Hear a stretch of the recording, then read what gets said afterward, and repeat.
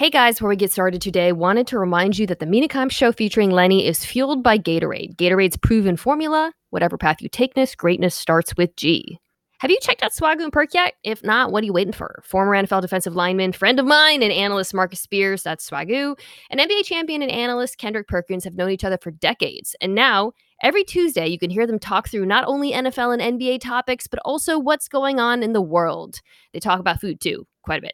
Check out Swagoo and Perk wherever you get your pods or on ESPN's YouTube channel.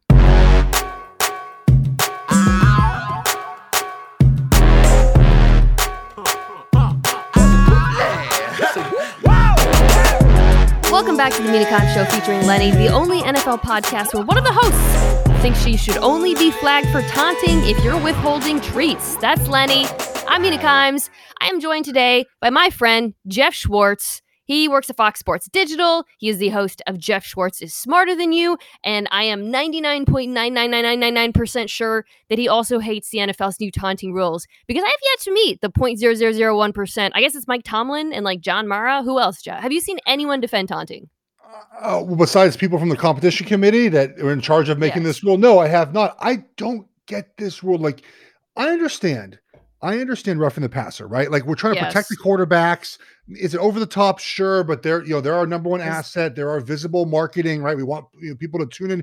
The Packers Chiefs game, even without Aaron Rodgers, had a bazillion viewers, right? Like, we want to protect quarterbacks, but no one's out there like, oh my God, Marsh, look at the sideline. Kids, close your eyes, man. We can't watch this. He made a big play. He looked at the Steelers sidelines. The Steelers, did you notice the punt team ran the field? Didn't even look at him. Like, they didn't even look at him. They didn't even notice he was doing it. And that changes the entire course of a game. We cannot have penalties like this that change the course of games. It is not what the NFL should be worried about. Let me ask you this. You have children. I think it was Tomlin who hit us with the kind of what about the children? Or people that watch these players and they look up to them. What would be like too far for you? Because I can't weigh in here. Frankly, there's like nothing to me. I love a good throat slash gesture, but I understand parents might feel differently. Like, what is something that if you saw a player do after a sack, you'd be like, ooh, I really wish my kid hadn't seen that? Probably like double middle fingers. I mean, I don't know what else could be a situation, but then again, look, I understand that not everyone is in a situation where they have parents who are their role models, right? So I understand if kids look up to NFL players as role models, but I feel my role as a parent is to teach my kid what they should and shouldn't be doing, and whether they see something on television. And there's things I see all the time. I'm like, hey, son or daughter, I don't say those words. I call them their names, but hello, daughter. Like that, hey, you might see this, but it's not how we act in our house, right? It's not how we act in public. And so it's up to the parents, I think, to make sure. And again, not everyone has the same situation we do. But, it's like if they see something on an NFL game, and I'll explain to them why they shouldn't be doing that. But here's the thing about this. And Ryan Clark said this, I think, really well yesterday. And I've said this, and all people have, is the game is so emotional, right? It's violent. It's physical. You play with this emotion that after a big play, if you don't show emotion, it's kind of weird. You have to let it out somehow. And like letting it out is that physical expression of what Marsh did or what any of these other guys do, the flex and a ball spike and a ball twist, whatever you want to do. Like that to me is just, it's not even conscious sometimes. Sometimes you just do it because you're releasing that energy of that big play. Yeah. By the way, you mentioned the competition committee. Look, a lot of people are mad at Tony Correnti, the ref, and I get it. And that weird thing where he like bumped into Cassius Marsh was bizarre as all get out. But this rule, like John Mara was the face of it over the summer, but it came from, I recall reading like the coaches committee or the subcommittee, then the competition committee. Like, so it's not just Tomlin. It was like Sean McVay, Kyle Shanahan. This is coming from the coaches. You know what I mean? Like, this is not just a bunch of refs or even old owners saying, hey, we want to make football less fun. So this is a coaches thing. And if you want to take issue with it, that's where they got to start. I take issue with it because it makes football less fun, but also in this case, it made it less fair because it actually cost an NFL game. I do want to talk a little bit about Justin Fields, a quarterback who had an awesome game in that performance at the end of the show. But before then, I picked 3 games to talk about. I think there's 3 really good games this weekend that I find interesting. And then I also want to talk about the OBJ stuff, which is a little bit of rolling the dice because we are recording this on Wednesday afternoon and anything could happen. So we're going to do that at the end. That way, in case it's irrelevant by then, you have already listened to most of the podcast. Although actually a bunch of the teams we're talking about are like in the OBJ mix, which kind of makes it kind of interesting. But the game I want to talk about first is the game that I believe is the best of the weekend, and that is Browns Patriots. I am so excited for this game, Jeff. I feel like I don't think whoever loses this game, people will be in panic mode about necessarily because the AFC is so bizarre. But I think whoever wins this game, the narrative, like people are going to come out of this weekend saying like this team is a legitimate contender. Yeah, it's not going to be the Browns. I get Bill Belichick against Baker Mayfield. Like that's the matchup. Now, obviously, the rushing attack is really good, and they pay both guards the last 24 hours. I mean, they're doing the things they should. But I don't think Baker Mayfield's gonna have a good game. I mean, I look, Belichick gets kind of made fun of, I think, too much for what he deserves. You know, obviously with Tom Brady winning Tampa Bay, everyone's, it's all Tom Brady. It was never Belichick. And they went 7-9 with a bum roster last year. I mean, if you want to blame Belichick, blame him for the roster. Dude can still coach. And this year, each week, they seem to be getting better. Each week, they continue to play better defense. And Mac Jones looks better each and every week. But I don't know what I'm getting from the Browns each week. Some weeks they look great. Some weeks they don't. The Bengals was the first time this year against a good team, and I think the Bengals are still good. They played a full 4 quarters. They played good at stretches against Kansas City, against the Chargers. The Cardinals came in to Cleveland with no head coach, with other players missing because of injury and COVID, and they smashed the Browns. Like the Browns have yet to play, and last week was the first one of a 4-quarter game, and now they go to New England feeling good about themselves.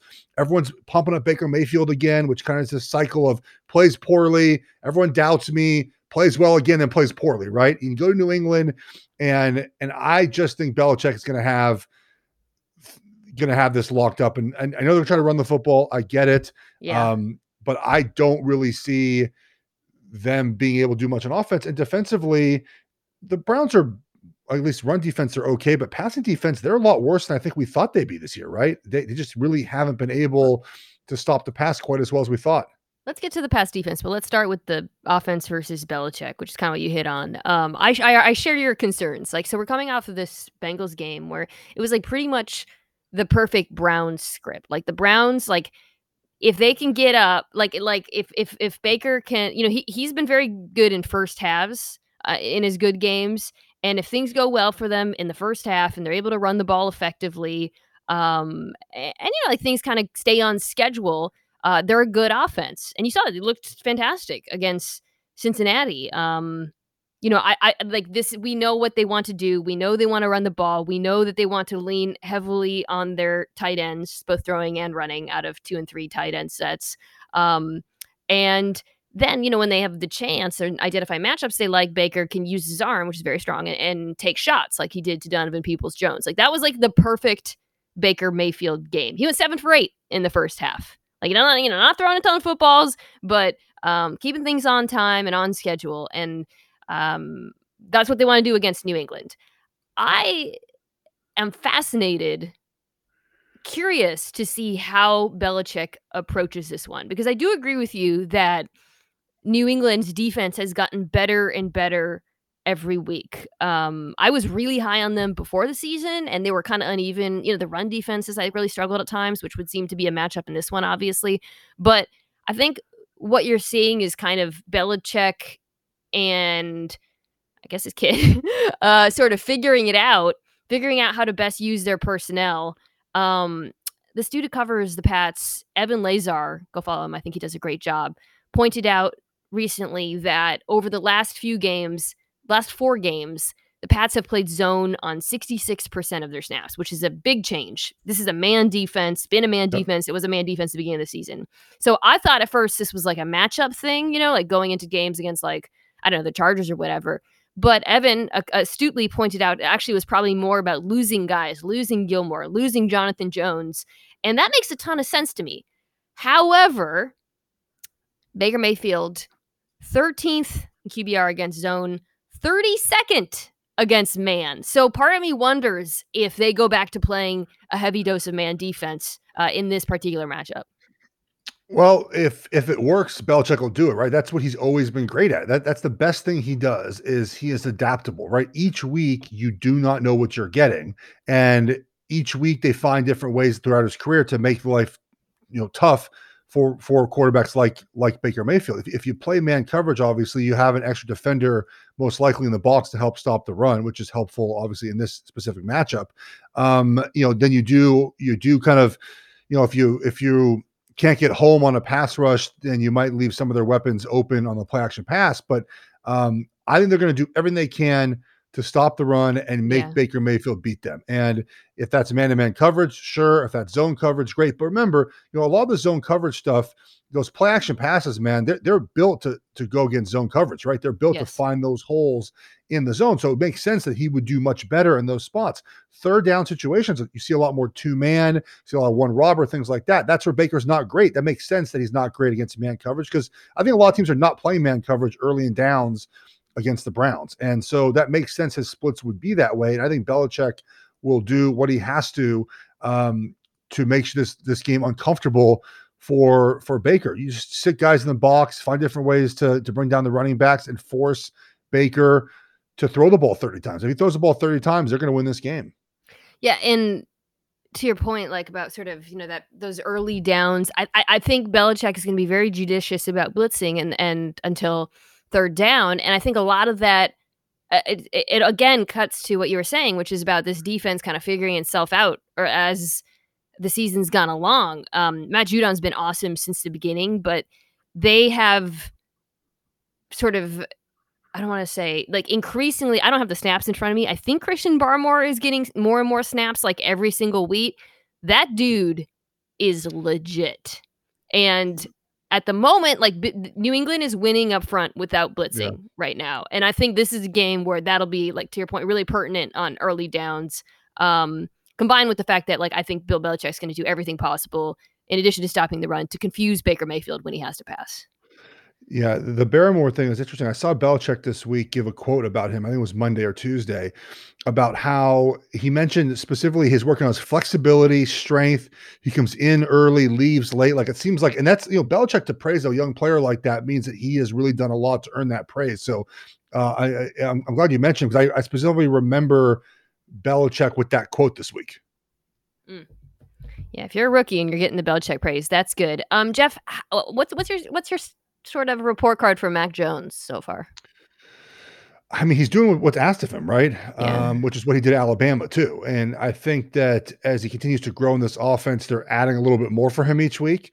Now, this week's a little tougher because of the Browns pass rush, right? Do they kind of pack things in and be less aggressive because they're worried about their offensive line against Myles Garrett and company? But he's just doing what's asked of him, right? Like and we'll talk about the Chiefs in a little bit. Like there is an importance of just taking what's there. Like it's hard to do. And I think Mac Jones did that at Alabama. Now obviously in Alabama, guys were open by 7 yards, but in the NFL, like just take what's there. If the coach tells you on this specific play, it goes here, if you see this look, then just do that. And that's what Mac Jones does. He takes the shot that is there, the guy that's open, and he lets his players get yards after the catch. He lets his offense stay in rhythm. And there is some value in doing that. Is he going to win a game throwing the ball 40 times? That's not what they want to do, right? But if he stays within himself in the offense, they're moving the ball. They want to run the ball, play action pass. They're sort of like the Browns in the sense that that's what they want to do. And he's executing the game plan as is designed. Yeah, and they are opening up. Well, first of all, they're increasing the amount of play action that they're using. And it feels like it's funny. There's a lot of parallels with the defense. Like it kind of feels like they're still feeling their way around the personnel that they have, right? And like who they can count on, figuring out how to use the tight ends, figuring out the right like they've been kind of juggling the offensive line over the first few weeks of the season, figuring out they look a lot better than they did a few weeks ago. And that's obviously been crucial for Mac Jones because, I mean, that ball's coming out, but his game is all about staying within rhythm, not dealing with pressure. He's very good at navigating a pocket, but if you flush him out, it's over, right? So it feels like I don't think he's not being asked to do a ton right now, but they're kind of figuring out the pieces around him. I do think they still need help at skill player, and that's why they're in the OBJ market, which we'll talk about at the end. Where I sort of disagree with you, or at least want to kind of talk it through. Obviously, the pass rush is super scary with Myles Garrett, who is Defensive Player of the Year in my mind. But I think the secondary has really, I mean, maybe this is a little bit too much recency bias coming off the Bengals game, but this is a group that has been really like up and down this season, and they've lost players too to injury. And against the Bengals, for the first time, you kind of had everyone. Most of the starters were healthy, and you got the best performance you've gotten so far from John Johnson, just getting to make plays instead of being that sort of rangy coverage guy. Troy Hill being used as a playmaker. Denzel Ward, who when he's healthy is, I believe, one of the best cornerbacks in football. Like, this can be a very good secondary. They've just been kind of discombobulated so far this season. One of the reasons that I like the Browns to win the North this year, and they still might, I don't, the Ravens are so beat up right now, is that, and the reason why I had them as a contender to win the AFC is because of the additions in the secondary, because the Chiefs offense is not what it used to be, but you think to yourself, how do you slow down the Chiefs, right? You need to have a great secondary, right? Just slow them down. And they built that up for the possibility of playing the Chiefs. And now, obviously, as you mentioned, with injuries and some poor play, they're starting to gel now. And here's the thing about this too, is it takes 8 to 10 regular season weeks for the most part for new defenses, new offenses to really gel together. Just, you have to play, you have to see things over and over again. You're playing different concepts, you're playing different weeks, you're playing different defenses. And about this time of year is when things start to come together for kind of new groups. In the Browns defensive backfield is sort of new together, and just figuring out how you're going to play certain things. So it's no surprise, and we're seeing this around the NFL and other position groups and other units, where you're getting better at this point of the year because you've had all those reps now to make every adjustment you need to make, and to have that feel between you and your partner, or you and someone else on the defense, and understand how you're supposed to play certain situations. So I'm not surprised they're playing better, but we see this around the NFL this time of year. Everyone's like, oh my God, that they improved a lot. Well, yes, they played more football. They played 9-10 games of football. They should be better now. That's a great point. And obviously there's a parallel there between the Pats defense and the Browns defense. With the Pats defense playing more zone and kind of figuring out how to use their pass rushers, and with the Browns defense, it really, like, they've gotten everything they would have wanted out of Garrett. Clowney's, he's been good. And then the secondary, it was kind of like there were just coverage busts and miscommunication and guys just not executing and being used and out of position. And I think, to your point, like, it makes a lot of sense that now, with so many different new pieces, you got Greg Newsome, who was a rookie, Delpin Williams battled injuries, and then, of course, Johnson and Troy Hill, new to the team. Yeah, it does make sense that they kind of are figuring out how to play together. I think, and this is a game in my mind where they could really have used Jeremiah Owusu-Koramoah, because that's something that really jumped out. Like, that is a problem. He is by far their best linebacker, and a big part of the reason why they've been successful against the run early on. And I expect New England to just pound it up the gut. Well, that's what they've wanted to do all season. That's what they did in 2018. Like, that's kind of what their bread and butter is this, pound the ball, play action pass offense. And they're going to do that this weekend. They're going to run the ball right, the Browns. So you think New England's going to win? I know yes. that. I am inclined to think so, but I really like what I saw out of the Browns defense. Maybe it was the one, just a blip, but I think they're trending in the right direction, and I think Myles Garrett is an absolute nightmare right now. So I think he'll be. I don't know. I kind of think maybe the Bengals offense just has not been as good as we've thought. Well, they're 23rd, they're 23rd in DVOA on offense. I mean, they're more of just a big play offense. Like, they're not kind of a sustained drive offense. Maybe the Bengals just really as offensively aren't as crisp and clean as we thought they were. I think there's probably some legitimacy to that as well. Seahawks Packers.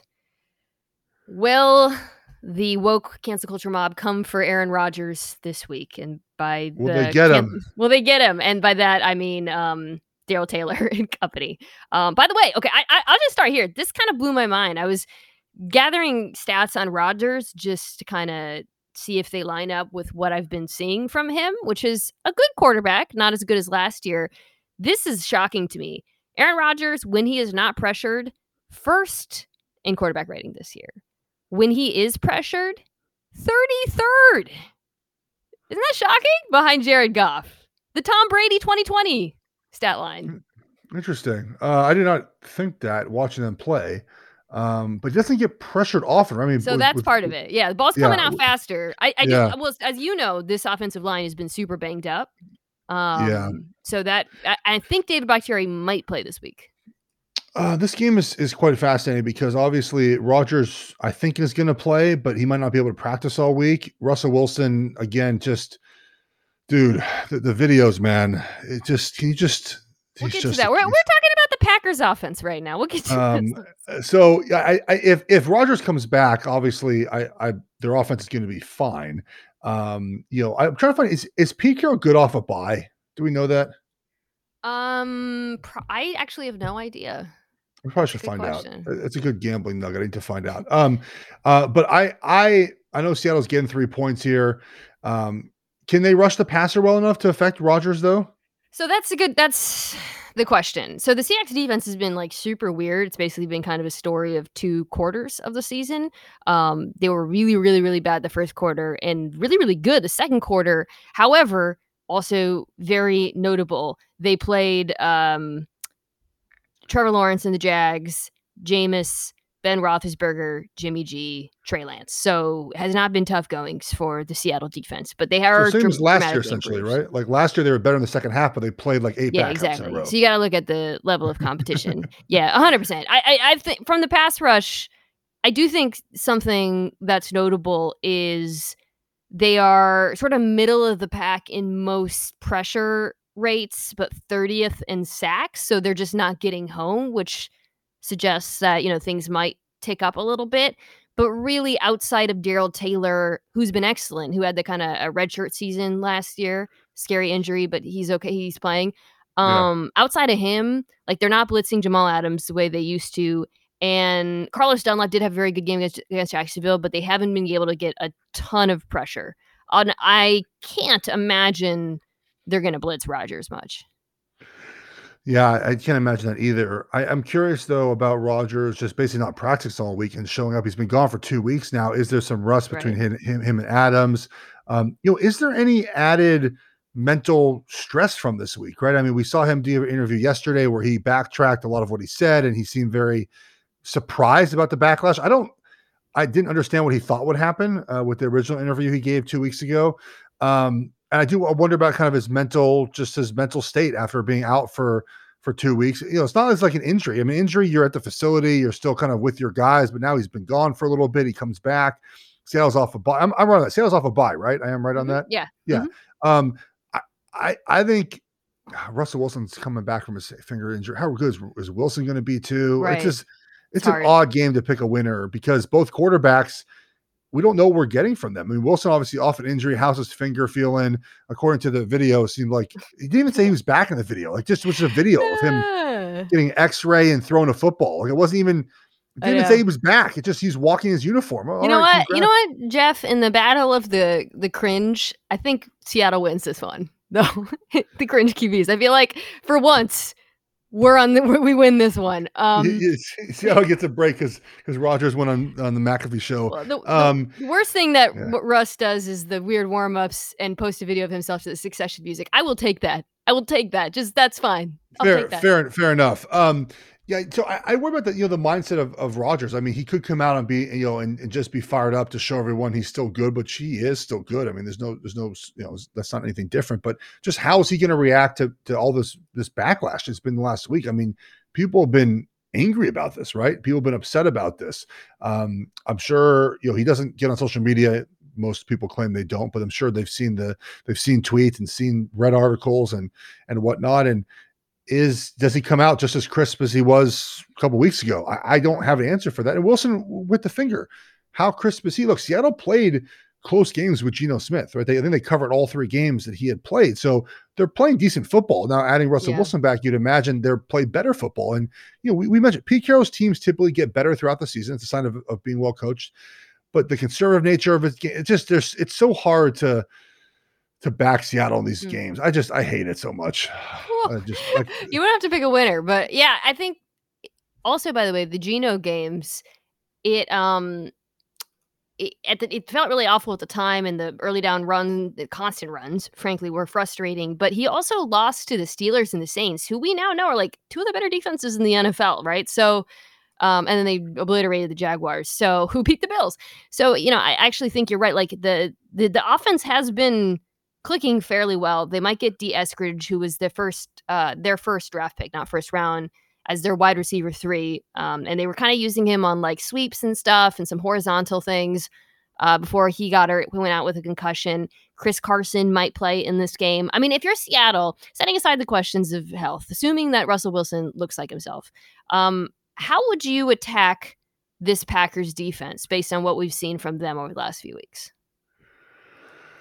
The Chiefs had lots of guys open. Obviously, we'll get to them in a second. Like, just Mahomes just couldn't find them. I mean, I think that running just your offense is fine. I mean, you obviously have to worry about some of the Packers' pass rush ability, right? So you want to keep yourself out of 3rd and long, which is a lot of teams think you have to run the ball in early downs. You don't have to do that to maintain the offense, but I don't think anything special has to be done to take. They're not Buffalo's defense or New England or New Orleans or Pittsburgh. I think you could just run your offense and find many ways to get after the Packers defense. The Packers defense is interesting to me. So they are, as usual, frankly, better at stopping the pass than the run, even without Za'Darius Smith and Jair Alexander.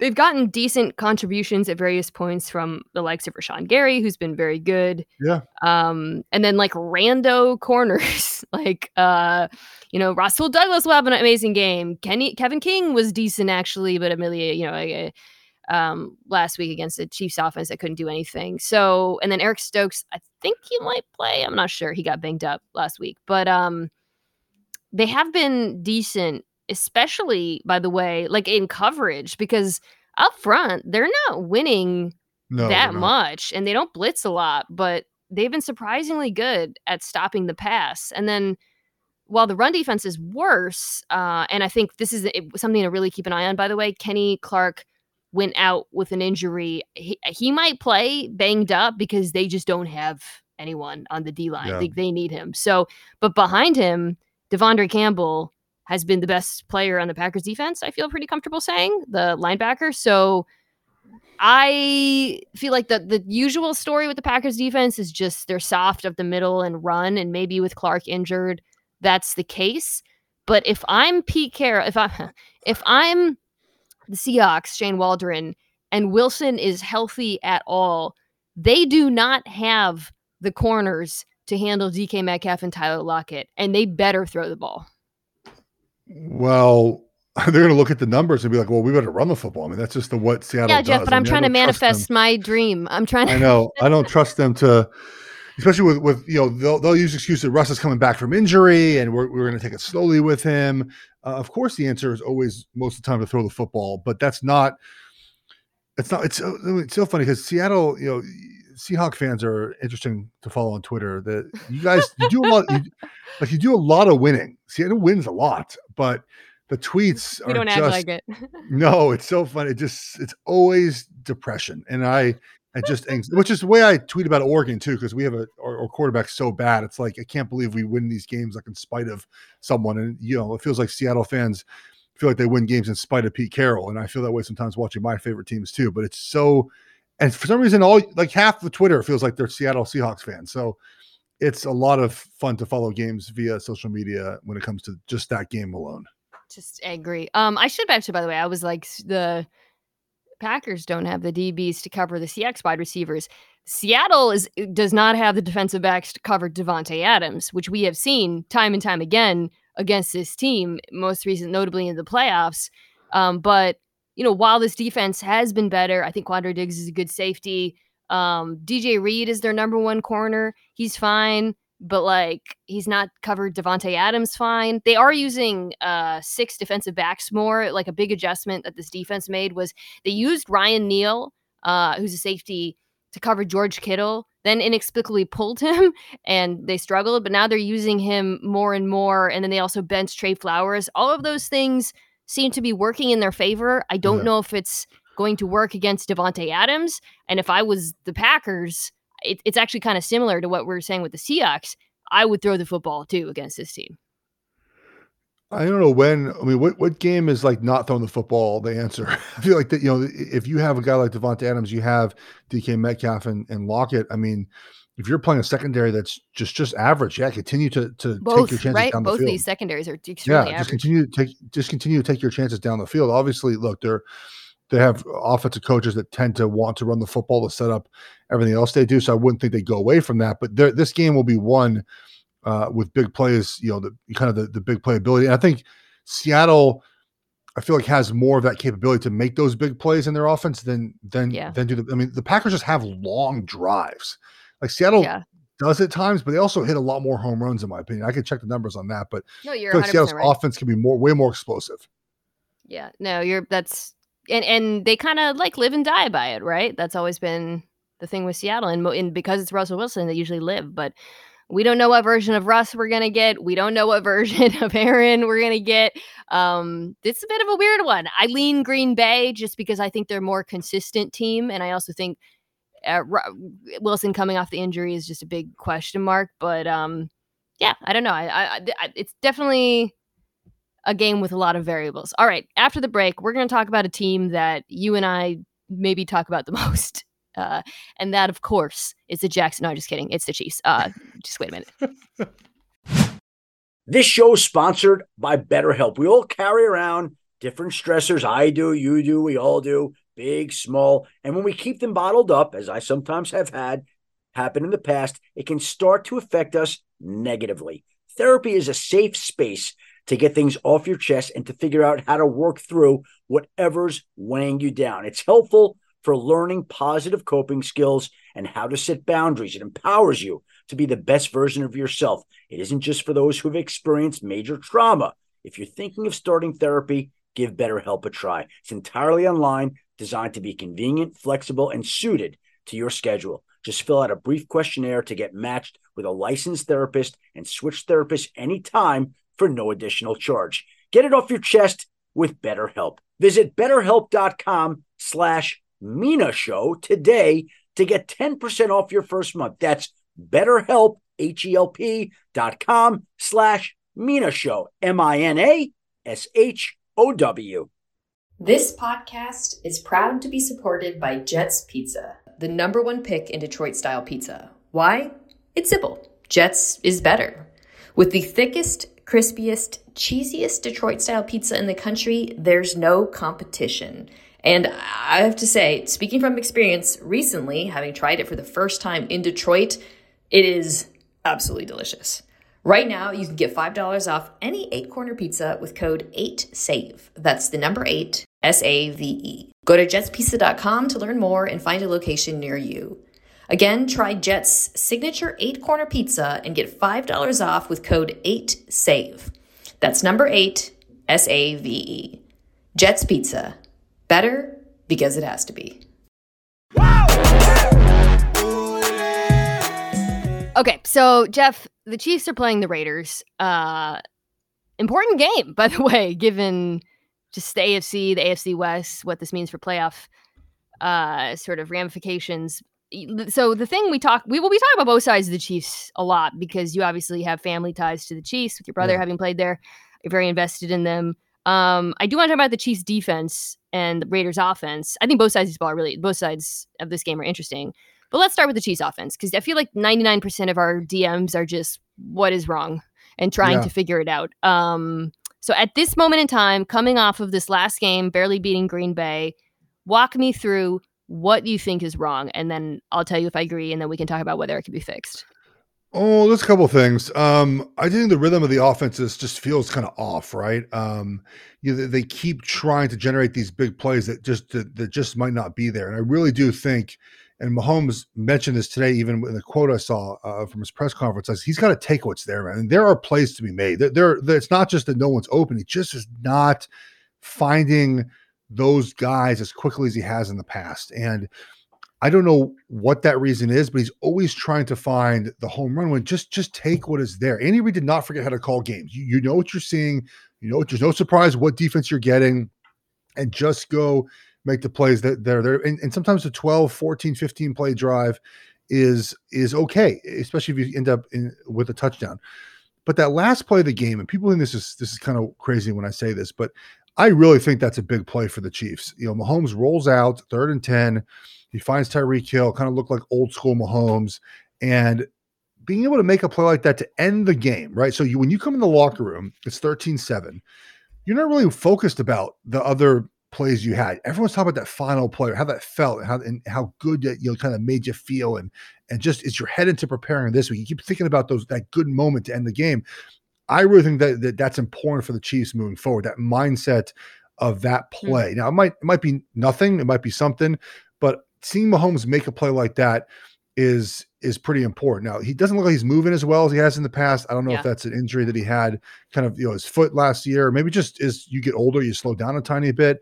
Everyone blames their offensive line. The offensive line's fine, guys. Like, stop blaming their offensive line. That's not the problem. I would like to see more downhill runs, though. I feel like this inside zone thing does not work. They have to they don't have backs that are that great. So just tell them you're running in the A gap and run a trap or power or counter.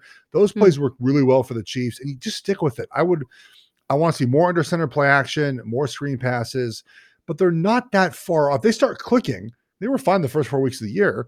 If they kind of find their groove again, their defense is playing better. The AFC is not, there's no lock in the AFC. I mean, they could still be in this thing if they can find some ways offensively to just get some consistency. It's so weird because everybody knows what they're doing. They're facing these 2 high shells. We don't need to obviously get into that. And everybody knows it's working. But they did last year too. Yes, they start this season. There's no this not like a thing that everyone's like, oh my God, they're seeing too high. Oh, so the question is kind of like, what's the difference between this year and last year? And I think it's a few things. It's the fact. So last year, one huge thing, which you didn't mention, which you and I have talked about, is Travis Kelce is not himself right now. I don't know if he's hurt or whatever, if he's just older. He is not beating press. I see it with my eyes the way he used to. And that's enormous because against those 2 high shells, he was the guy who you'd find in that soft spot in the middle of the field. He was the guy off of RPOs. Like, he was the dude. And it's not working right now. I think, his numbers against press this year are the worst of his career, actually. So that's an issue for them. There's no number 2 wide receiver. So if Travis Kelce is not winning, and obviously teams are oriented towards taking out Tyreek Hill downfield, Chiefs have kind of some creative ways to generate touches for him horizontally. But if those 2 aren't, clicking, you're running into a problem because the Chiefs don't have a legitimate number 2. This has always been an issue with them, by the way. And then the third thing is, like, Mahomes is just not playing great. Some of that is lack of patience. Some of it is I agree with you. I think he's moving weird. So when he does escape the topic, like, he kind of looks, and I think people are, I don't know, I think people are reluctant to call it out because he's such a weird mover to begin with. Like, he's not a graceful runner at all. But it used to be that if you turn your back on Mahomes, he could pick up 12 yards. He ain't doing that now. So that's a problem too. I mean, I don't know what the deal is with that. It seems like it's just like cumbersome for him to run this year. Like, it just doesn't look natural. But you're also not getting a bunch of man coverage either. Like, you're not getting that 2-man anymore. No. They're just sitting back in 2, and so they're not really opportunities to run. Obviously, look, I saw some people talking about the offensive line. Oh, the pass protection from the tackles is not as good this year. Yeah, what do you expect to happen? Like, right. I mean, it's just because it's not as good doesn't mean it's bad. The tackles are fine. And just there needs to be when good personnel offenses turn bad. The best way to describe it, because there's really never one thing. It's a different guy screws up every play, so you can never really game plan it out, right? Like, if you just know the right tackle's bad, okay, we'll help. We'll give him some plays to help him out. We'll put the tight end or running back over there. We'll slide to him, whatever else. But when one play Mahomes misses the open guy, the next play it's a run play, let's say, and the left guard gets beat. The next play, a wide receiver drops a ball. How do you game plan for that? Yeah, you don't. You just don't. That's what's happening with the Chiefs. The one thing they can game plan for is they can run the ball more, and Good luck. yeah, right, I know, but what's puzzling to me, Jeff, so you talked a little bit about not just running, but the style of run, which I think Yeah. factor also, it's the abilities of the players, the style of offensive linemen on this team, but what I find so puzzling is, like, they'll have a drive where they do it successfully, and it takes a long time, and they work their way down the field, and they score, and then on the next drive, it'll be like bomb, incompletion, bomb, a failed like yardage throw. Yeah. Ugh. Like, I don't get it. It's a little confusing to me. Look, Andy Reid, and I played with Andy. My brother was there for years. He just doesn't want to. It's just not gonna run the football. That's not just what he does. And so to just think all of a sudden he's going to run the football is not realistic. And you're right, that they had the drive against the Packers where they just boom, boom, boom, boom. But they get in kind of this mode where if they have one negative run play, that's it for the drive. Like, then you're not going to run the ball again. If first and 10, you get 1 yard, second and 9, that's it for like 4 plays in a row. They're going to pass. They're not even getting really the RPO action in, which they used to do, is kind of they count as a run play. The screens really aren't there. They're just not getting easy yards right now, where they used to just find ways to make it easy for themselves. And it's not happening this year. And some years, Mina, excuse my language, are just shit. Like, they're just shit. Like, they just suck. Like, you're going to suck. Like, some years are just, that's the way it is in the NFL. And there's no, you could say any reason why you want, but some years it's just shit. Look, Pat Mahomes has a new child at home now. Maybe his sleep pattern screwed up. He's not moving as well this year. There's some off the field things with his family. Maybe the taunting has influenced his children. Yeah, his children are screaming. Like maybe it's just a shit year. Like, I don't like that's also extremely possible too. Horrible injury at the end of last season. Totally reasonable that it didn't rehab great. I do think, just to go back to this game, this is an interesting one though, because they're playing the Raiders, who play more cover 3 and man 3 than any team in the NFL. Not particularly close. So I gotta think they're not going to play single high coverage. Like, Gus Bradley's, you can't see what's happening to the Chiefs and just say, nah, we're going to roll. We're going to do what we do, given that every single team in the NFL is playing 2 high safety. Well, we saw this year the Ravens decide not to pressure the Chiefs for the first time in their existence, which was good. It helped them win that game. And I didn't think Wink would do that, but it worked. Yeah. Well, so here's the question, Mina, is if you are Gus Bradley's team, you're a single high coverage team, you've been that way your basically entire existence as a coach, right? Especially from the Pete Carroll years. So do you just say, hey, we're really good at running what we do. I trust that we're going to be good slowing them down, doing what we do? Or do you play a defense you're not quite sure if you guys are good at, but it has worked? Other teams have run it pretty well. I think coaches default to what they know they can do well, which is cover 3 single high. Like, I don't know if they're going to come out in a bunch of 2 high, because they don't do that. And that can actually lead to more mistakes, is we're running 2 high, but don't really know how to play cover 2, because it changes. The corners are different, right? The safeties are obviously different. Like, the entire structure of a defense is different. If you don't mix that in, then it might be worse to just install it this week and try to make it work. Well, if they do that, unless Patrick Mahomes is totally effed up and it has nothing to do with all the stuff we're talking about, then the Raiders' best chance in this thing is getting home. And that's the strength of the team. Max Crosby and Yannick Ngakoue, both of whom are playing extremely good. Like, that, to me, poses the biggest danger for the Chiefs' offense in this game, is just simply those 2 pass rushers. Because outside of that, I don't see a lot of problems from a matchup perspective. Look, I don't either. But it's the thing about Mahomes too. Like, this is another thing with the Chiefs offense. Like, he can't get hit early in games. If he gets hit early in games, then his footwork in the pocket's going to be off. And, Andy's going to scheme up ways to get him, I think, the ball quickly early in the game and trying to avoid, there's no scheming up on 3rd and 8, but finding ways. And the Chiefs offense is still number 1 in the NFL, right? And like, in least amount of 3 and outs, the most first downs on 1st and 2nd down, which is kind of the same stat, but different way to say it. Like, early down passing, like they're still very good in a lot of things. And this will be important this week because you need to keep yourself out of third. And this is where we're gonna, you'll miss, Fisher and my brothers games like this when if you have to get into a throwing game and you're in third down a bunch, Orlando Brown and if Wiley has to play right tackle, those are not really the guys that's not what they do best. Well, so on the other side of the ball, as miserable as the Chiefs' offense has been to watch, the Chiefs' defense has actually been playing better. Now, a lot of that has to do with the teams that they've played, right? Like how much can you really take away from playing that Jordan Love team? But I do think there are meaningful things happening, the most important of which is guys are just getting healthy. I think Frank Clark clearly was banged up in the beginning of the season. He just put together his two best back-to-back games against the Giants and the Packers. That Chris Jones is finally back in his natural spot. Nature is healing. And then Sorensen, I tweeted this. I felt bad, but his coverage snaps have basically been cut in half to be statistically negligible. Not negligible enough to cost one touchdown in the Packers game, but he's largely out of it.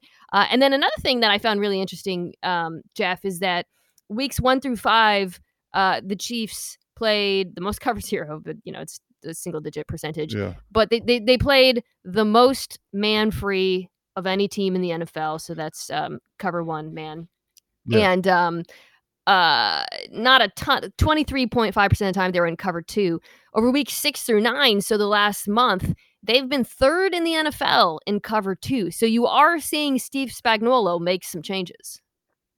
Yeah, look, you have to be able to hide some of those guys at safety right now. Obviously, Sorensen is in the Thornhill rotating in now more, and it's been very helpful. There was that one person tweet out a graph of like Chiefs points allowed for Sorensen snaps, and it was like it just lined up perfectly. Obviously, that's a very limited, but it makes sense, right? If you play better players, I think the defense is playing better. I don't care who they're playing. You shut a team out for second half. It's really good. And they're able to now Jordan Love that game kind of take that one away. But the previous weeks, they have not been as bad as people think. Again, to your point, they put Chris Jones back inside. Thankfully, finally, that experiment's over. Ingram did some good things in the first start, and they're playing. I think they play Willie Gay the entire game, which is huge for them. Get a little speed at linebacker. Snead is improving each week, and Thornhill's playing now. They're going to be fine on defense.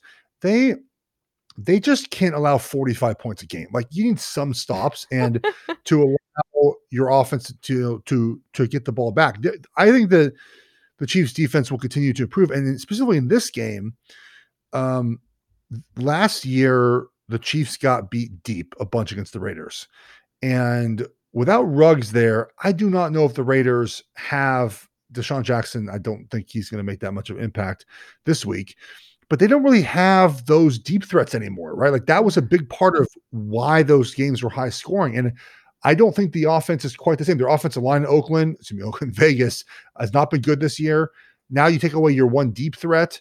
Yeah. I don't think this is a good matchup for the Raiders. I think the Raiders are going to run the hell out of the ball. Like I think and they ran the ball really well against New York. Derek Carr just was, the offensive line played bad, but Derek Carr had struggled in this one. And look, there's a lot. I can only imagine what it's like to be on the Raiders right now. Just that team, everything happening, from the Gruden stuff, Henry Ruggs, facing jail time now for his DUI, killing the young woman, which is obviously the most important thing and the tragedy at the center of this, but it's just like such a nightmare there. I think like this team, it feels like this season, it kind of has gone sideways for them as well. Look, I don't think it's insensitive to talk about the what Ruggs' arrest and jail time and possible, obviously he might be in jail for 40 years. Players are used to when coaches get fired, right? When players get cut. We're used to that. And, at some point in our careers, that happens all the time, right? And I've been on staff where a coach got fired many times. I've been cut. Players have been cut. That's a natural ebb and flow. So when that happens during a season, during training camp, whatever, man. But this is different. This doesn't happen, right? Players, yes, there are players that have had DUIs before, but DUI manslaughter, the videos are out everywhere. And from all accounts, Henry Ruggs was a good locker room kid, didn't get in trouble a lot. And then all of a sudden it's like, oh my God, one of our dudes is going to jail for 40 years. Like that, there's no preparing you for that. And I really do think that can affect the locker room much more than John Gruden being gone, who seems like they're actually happy he's gone. But this is a guy that appears to have been liked in the locker room. Going to jail, like it's a thing that we're not prepared for as players. Yeah, it really is like hard to even think about this team at the moment. Like, and I was thinking when I finally got to watch. It took me a while to get to this last game because I was just curious to see what happened to Derek Carr, and setting aside the implications of not having of what happened with Ruggs and the horrible crime and all of that. Derek Carr has been a good quarterback over the last couple of years because he's been aggressive, pushing the ball downfield. He did not attempt many deep passes against New York. And like you said, we'll see what happens with Deshaun Jackson. So my feeling is, they're going to have a hard time in this particular game taking advantage of the Chiefs secondary. The Chiefs do not have a good run defense as well. No. I expect them to run, especially I expect a heavy dose of the Raiders running backs. And it'll be an interesting test for me because this is the Chiefs' chance defensively. We talked about the offense, but defensively to show, hey, the last 2 weeks weren't a mirage. This pass rush is better. The addition, the changes we made, the tweaks we've made to our lineup, having more of Willie Gay Jr. Nick Bolton's good against a run. That matters. I expect them to win this. I still don't know what I expect out of the Chiefs offense, candidly. I still have no idea. I feel like, Jeff, they could be totally fine in January or they could be totally awful still. Each week I keep telling myself the Chiefs will break out of it. They just haven't. And I'll believe it now when I see it. But there's still the pieces there. Maybe Odell goes there, maybe he doesn't. But they have the pieces there to all do this. It just has to kind of click for them again. Do you think the Chiefs still win the division since this is a divisional matchup? I have no idea. Yeah, I do not know. I mean, the Chargers still are kind of lurking out there, right? They won last weekend. Their defense is not great. The Raiders with the Ruggs thing. It's not the Broncos. If the Chiefs win this weekend, I have to feel like they'll be 6-4. Like they're not. Everyone acts like they're 0-9. They'll be 6-4. A win is a win, man. No matter how ugly it is at times. And sometimes you have ugly wins. They have the best quarterback if he's playing like he should play. I'd still take the Chiefs. I think they win this weekend. That helps them, obviously. All right. Last quick topic before we let you go, Jeff. OBJ. So, okay. We are taping this on Wednesday. Many things could change between now and the time you listen to this person. So it's possible that by now we already know where OBJ is. But what we do know is that he can play wherever he wants. He is a free agent.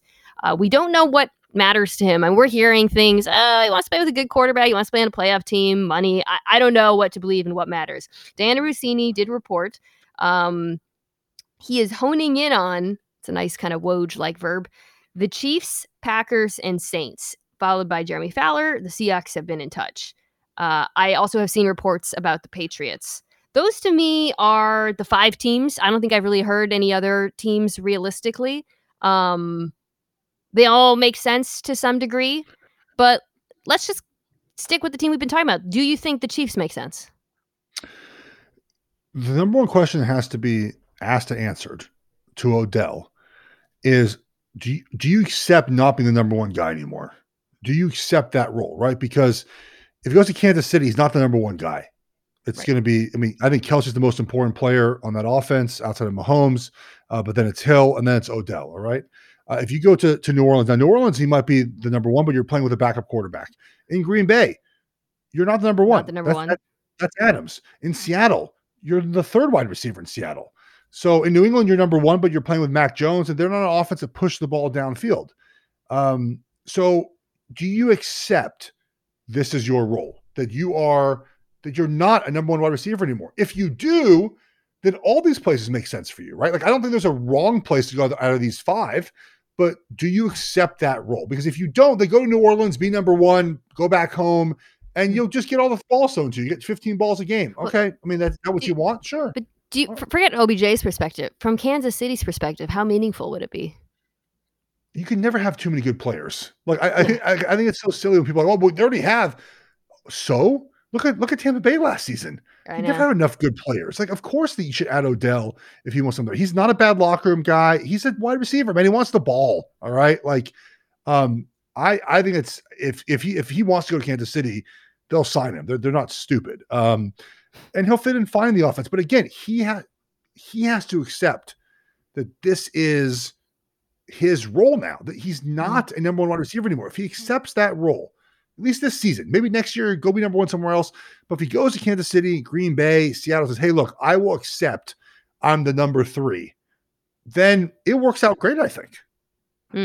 Yeah. And listen, he's not stupid. He knows with Seattle, Green Bay, and Kansas City, he knows the score. He knows who the wide receivers there are. So Exactly. That would be his decision. It really all comes down to what matters to him. Jeff, what matters to me is having you on again. Thank you so much for coming on. I had a great time, buddy. Yeah, it was a lot of fun. I was a little intimidated, though, because of your academic prowess. Being a Washington fan is a lot more than mine. Really? But Getting Washington in? But I'm glad I made it through. Thank you. Congratulations on Oregon's pathetic victory over my even more pathetic football team. I'll talk to you later, bud. All right, take care. And now it's time for Dinks and Dunks. I'm getting paid for this, right? Today, once again, I will be answering the questions for Dinks and Dunks. Dinks and Dunks are a part of ESPN Nation, brought to you by Dr. Pepper. College football is back, and so are the fans. Return to glory with Fansville by Dr. Pepper, the one fans deserve. All right, guys. Once again, I went long, which means I will be this is my punishment for going long and not managing the clock well. I get to answer the questions again. And back by popular demand is Dan Stanzik, the producer of this podcast. Mina, thanks for bringing me back. Let's get into it. You always kind of ask this question. You pick the games, I think, for ESPN.com as an expert.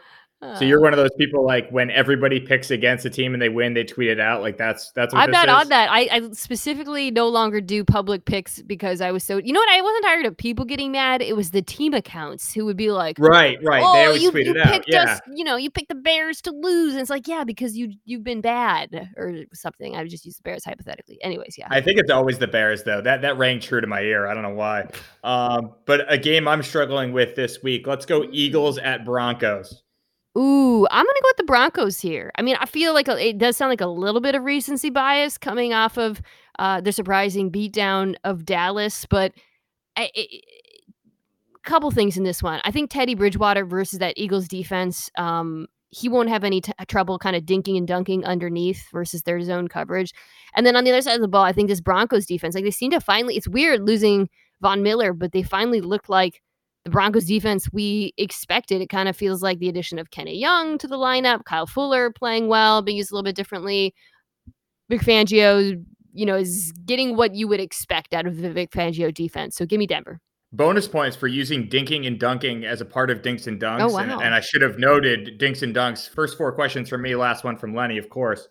Question 2, rank the 5 first-round rookie quarterbacks. We're halfway through the season. How would you rank them 1 to 5? Oh, my God.